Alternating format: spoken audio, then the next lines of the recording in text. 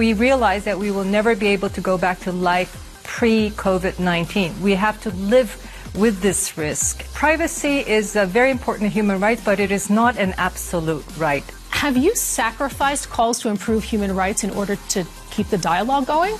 Well, you keep saying concerned. We're not concerned. South Korea has been hailed as a model country in bringing its coronavirus infection rate under control. But the methods have raised privacy and public shaming concerns, and now there are reports that the virus is back again. My guest this week is South Korean Foreign Minister Kang Kyung-wha. Has her government made too many compromises on citizens' privacy in its efforts to contain the pandemic? And how could the public health crisis impact diplomacy in the region and beyond, especially with its nuclear neighbor to the north?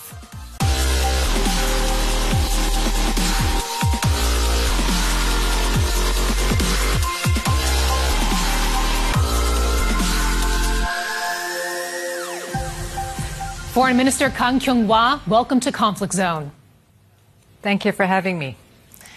Your country has reported a flare-up in coronavirus cases this week around the capital at a number of nightclubs, which authorities are now temporarily closing.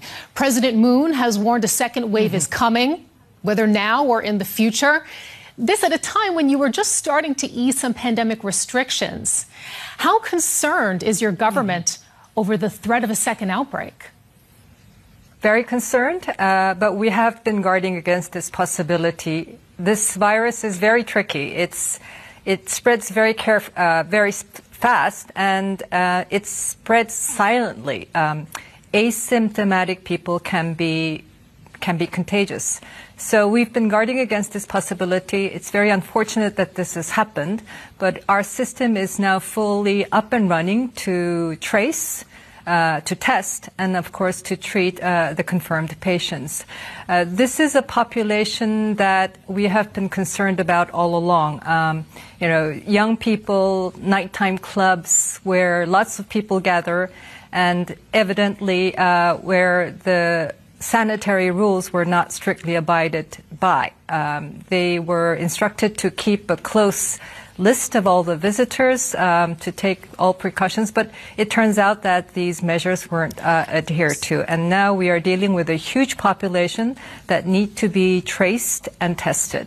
So given that, I mean, you initially managed to come to grips with the pandemic through without any extensive lockdowns, we have to see, which we saw elsewhere. You said in a recent interview that you didn't think the idea of a lockdown or a blockade would be acceptable to your public, that this idea of a mandatory blockade would really be contradictory to the principle of openness. Do you think that you might have to rethink that policy in the face of the second wave? Well, I think the measures that we have taken in the immediate aftermath of this outbreak is closure of these entertainment facilities, and these are by city administrative decree here in Seoul and in other big cities as well. So it is a temporary shutdown of these entertainment establishments. It is not a wholesale lockdown of businesses, and I don't think we will ever get to that point. We are racing against time in tracking down all the close contacts of people who have been to these establishments during this particular period, which was a long holiday, just before we were hoping to go to an easier form of social distancing. And we have gone into that for the rest of society, that we call distancing in everyday life. And this means that we realize that we will never be able to go back to life pre-COVID-19. We have to live with this risk and be prepared when it raises its head again. Obviously, this time it has raised its head in big numbers, but I think we are prepared, and we are doing our very best to contain this outbreak. Let's talk a little bit more about some of the measures that your public is also living with. The recent flare-up in cases, it's further highlighted some glaring privacy issues with the track and trace methods that you're using to contain the pandemic. Enough details are being released to the public where people's whereabouts, their identities are being revealed. And I'd like to bring up this example because it's been reported that one of the recent coronavirus cases was a man who attended clubs in Seoul's gay district. Now, rights groups fear that, efforts are going to be made to forcibly out gay people who came in contact with him. Does it highlight a major failure in privacy protections? I think the issue of privacy has been taken out of context.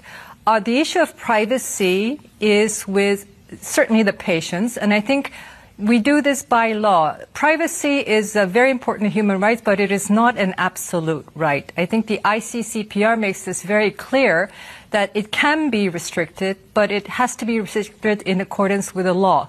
We have a very robust legal system in place where it's clearly identified as to where these rights might be restricted. And when you balance the privacy of the patients against the public's need to be protected from this risk, I think the answer is very clear. So the problem is, so it's okay you don't for do you this arbitrarily, you do it by law. It's okay for you that some social media users, they've already posted video footage of some of the gay bars and clubs urging followers for donations to, quote, help put a stop to these disgusting going-ons. That's an acceptable practice? It is not okay. It is not okay. I think discrimination, prejudice against people for who they are is unacceptable for a country that is committed on the fundamental values of human rights that undergirds our democracy. It is not acceptable. But I think this is what the government is guarding against, that, we don't have a consensus on the rights of the sexual minorities and people with various gender identities. We don't have a consensus. We acknowledge that. But the changes take time, and I think pushing for changes too prematurely can create a backlash that is even more harmful. But here we are faced with this challenge, and the government response is very careful about not aggravating those existing prejudices. And we're hoping that through this experience, we will dispel a lot of the prejudice and discrimination that the sexual minorities are faced with.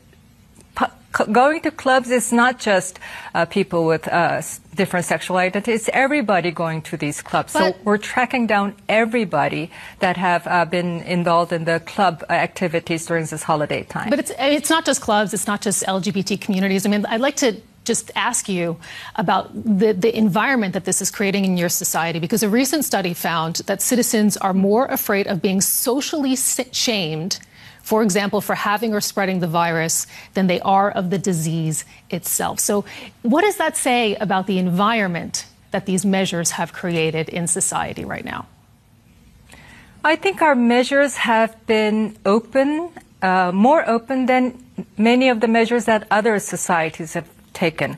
Obviously, in the situation of crisis, people have stress issues to deal with. There is a psychological element that this crisis has created that all societies have to face. We are trying to face that with the best of our expertise in terms of the psychological counseling that we provide to our citizens and anybody who is in need. We have a system, obviously, that may not be enough, but I think we have a system and we are dealing with it. And I think this is a challenge not just for us, but for all countries. And I think the COVID-19 has also made clear that there are hidden spots, blind spots in society that are revealed when a crisis comes along like this. We have some of our dark spots as well. For example, and you'll address we have those? Something like 400,000. Yes, we are. And this is not just government's efforts alone, because there's a limitation as to how far the government's efforts can reach. We enlist a great deal of support from our civil society groups who are helping, for example, undocumented workers, who are helping the sexual minority groups as well. We are enlisting their help so that people can come forward feeling safe to undergo testing and treatment. Okay. So we talked about democratic values. We talked about the balance between privacy and public health, as you've articulated there. I'd like to speak now about the dictatorship to the north. First of all, in the past weeks, a lot of speculation about leader Kim Jong-un's health recently. Your intelligence has said that there were no signs that he had surgery. How sick was he, or is he?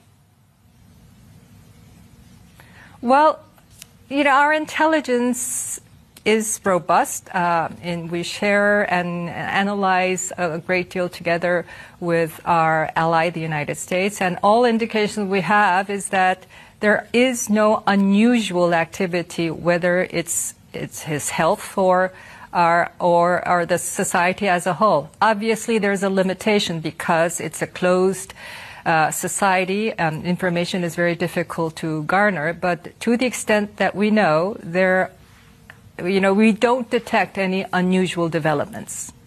It's a closed society that your administration has been making major efforts to crack open. Since President Moon took office in 2017, your government has stressed improving ties with the North in the hopes of promoting peace on the peninsula. But you've been criticized over not putting human rights high enough up on the agenda. For example, you dropped the traditional co-sponsoring of a resolution condemning North Korea's horrific rights record at the UN General Assembly this past fall. President Moon also did not bring up human rights in a meeting with Kim Jong-un last year. Have you sacrificed calls to improve human rights in order to keep the dialogue going? I think keeping the dialogue going is extremely important if we are going to find a peaceful resolution with the North Korean nuclear and missiles issue and getting us on track towards creating lasting peace on the Korean Peninsula. Human rights is a very big issue when it comes to North Korea, and we support the international efforts, the UN efforts in this regard. Obviously, to keep the engagement going, we have to balance everything, and it's a decision given all the consideration, the judgments that we make. We don't consider a human rights issue of North Korea any less, but in the tactics and the strategy in promoting the engagement with North Korea has to weigh all factors and proceed.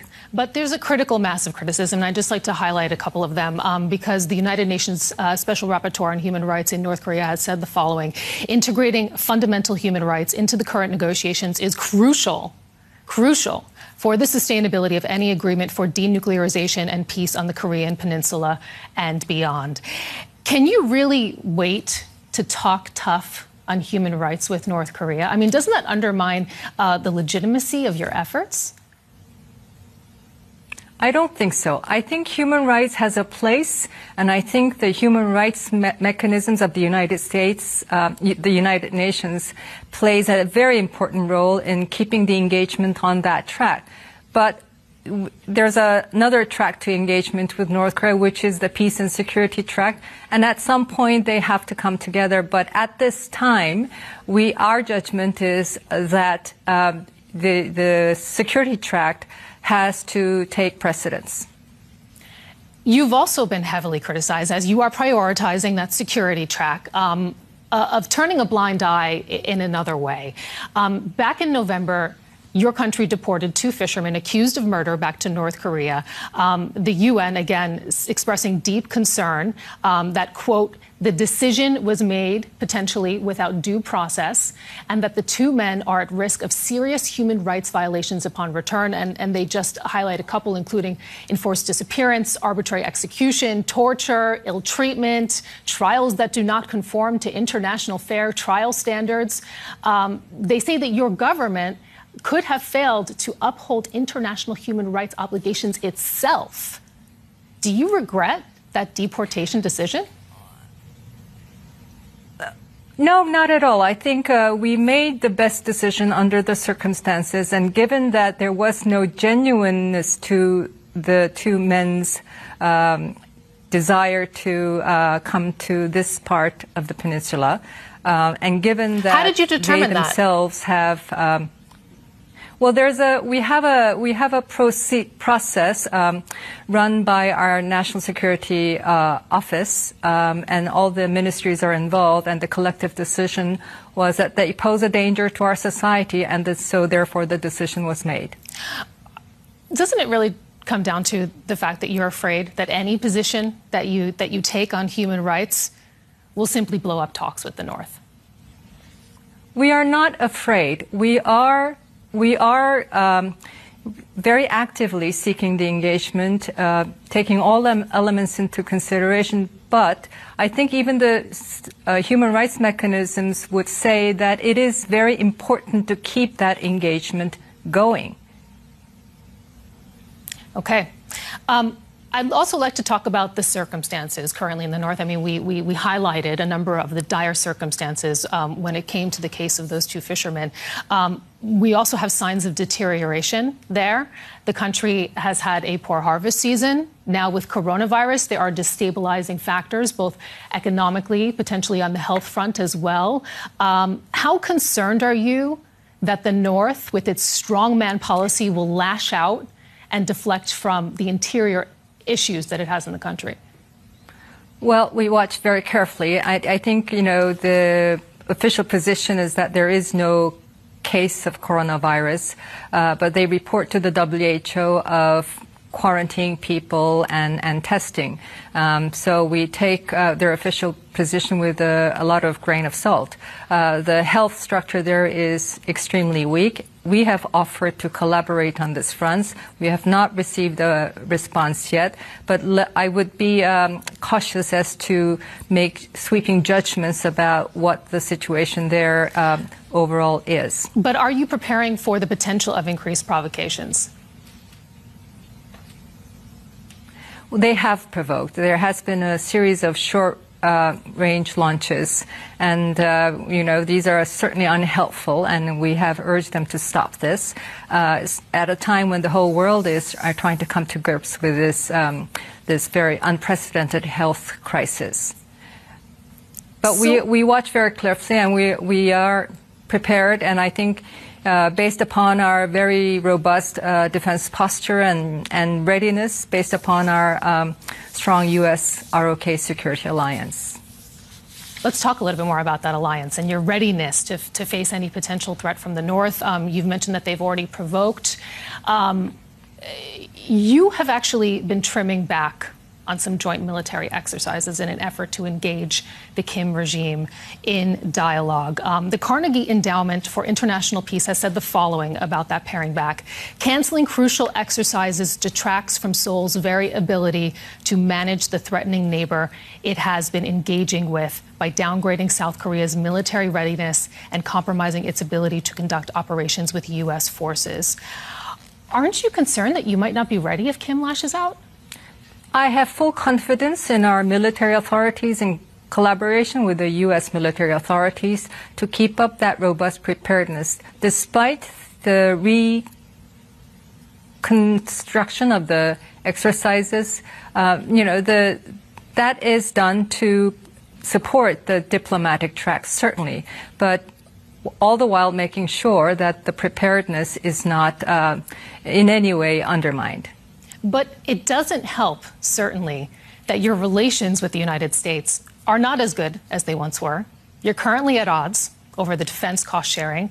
The U.S. has rejected your offer of a 13% increase in spending and instead is demanding a 5-fold increase. How do you want to come to an agreement, and what happens if you don't? Difficult, I admit, but this is an alliance that's developed over 67 years. There have been difficult issues in the past that we've been able to work through. Allies have differences, and I think the special measures agreement this time is particularly difficult. But we are both determined to find an agreement that we both can agree to. Obviously, it will take more time and more effort, but we are, I'm very confident that we will reach an agreement eventually. Donald Trump has said the following. It's a question of whether South Korea will contribute toward the defense of their own nation. We are defending nations that are very wealthy. South Korea is a very wealthy nation. Does he have a point? We are increasingly wealthy, which is why our share of the stationing of the troops have increased over the years. Initially, the initial agreement is that we will provide the land and the facilities, and the U.S. will provide for the expenses of the troops stationing. Now, as Korea developed and became more wealthy, we have agreed to a special measures agreement, which is the title of this agreement, and increasingly more of that share, and with that share, that increase has to be incremental. It can't be 30%, 50% over a one-year period. There is a methodology system. There is a budgetary system that our government has to follow. And in the end, this has to go through the National Assembly for approvals. So there are all these parameters that we as government needs to meet while negotiating with the United States. And I think our partners across the table from the United States are fully aware of this. And as you're sorting through those parameters, we have the U.S. president not missing one opportunity to say what a great relationship he has with the North Korean leader Kim Jong-un and what a nice guy he is. Trump has said the following: "We fell in love. No, really. He wrote me beautiful letters." Are you concerned that Trump is speaking in such high terms about the dictator to the north and not about the democratically elected president of South Korea? I mean, you're longtime allies. Well, you keep saying concerned. We're not concerned. I think the relations between our two governments at all levels, between the president, between myself and the Secretary of State, is very strong, very tight. And I think in particular during this time of the COVID-19 crisis, the collaboration has been exemplary. So I'm not concerned. I think that's President Trump's unique way of messaging. And it also indicates his clear desire to continue to engage at that level. The engagement with North Korea this time around has been driven very much by that top-level political will, both on the side of the United States and also to a certain extent on the part of our side as well. So, and it's very important to keep that high-level political will going for the continued engagement. What other options you have if that if that alliance breaks down? I mean, have you become too reliant on the U.S. nuclear shield that they provide? I am not at all concerned about. I don't think that's a scenario that we anticipate. I think the alliance is very strong. The U.S. is fully committed to this the security of the South Korea and the extension of their nuclear shield. So I don't know where you get that the possibility of that happening. I don't see that possibility.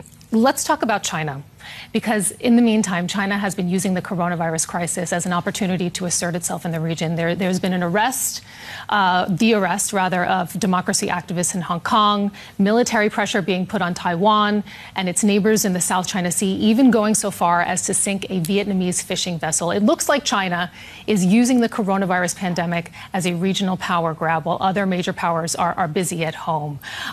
Surely that must raise some red flags for you. Well, China and we had our difficult time in 2016, 2017. Post my president's visit in December 2017, I think we are largely recovering the close economic and people-to-people ties. As far as the Corona-19 virus is concerned, it first happened in China. And we were one of the first to be hit because we have lots of people traveling from back and forth to China. And I think the collaboration on the COVID-19 has been very good. We press for quick and prompt sharing of information. We underscore the importance of that, and we demonstrate that with our own actions, and we urge that on the part of China as well.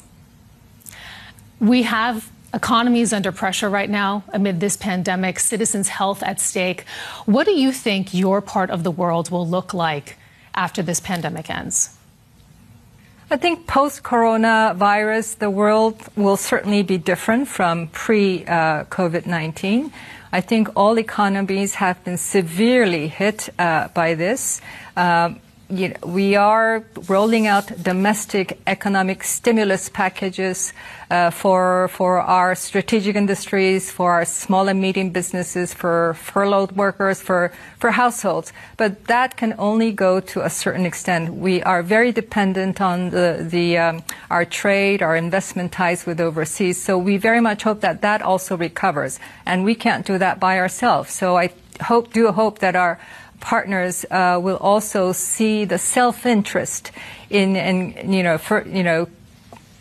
recovering the global value chains, the trade and investments, the business trips, and I think there's two trends. I think yes, there are tendencies of countries to become insular and shutting of the doors and parochial. But I think there's also an understanding that, and the virus has made this so clear, that these challenges are cross-border. It doesn't stop at the border. You may close the border, but the virus still gets in.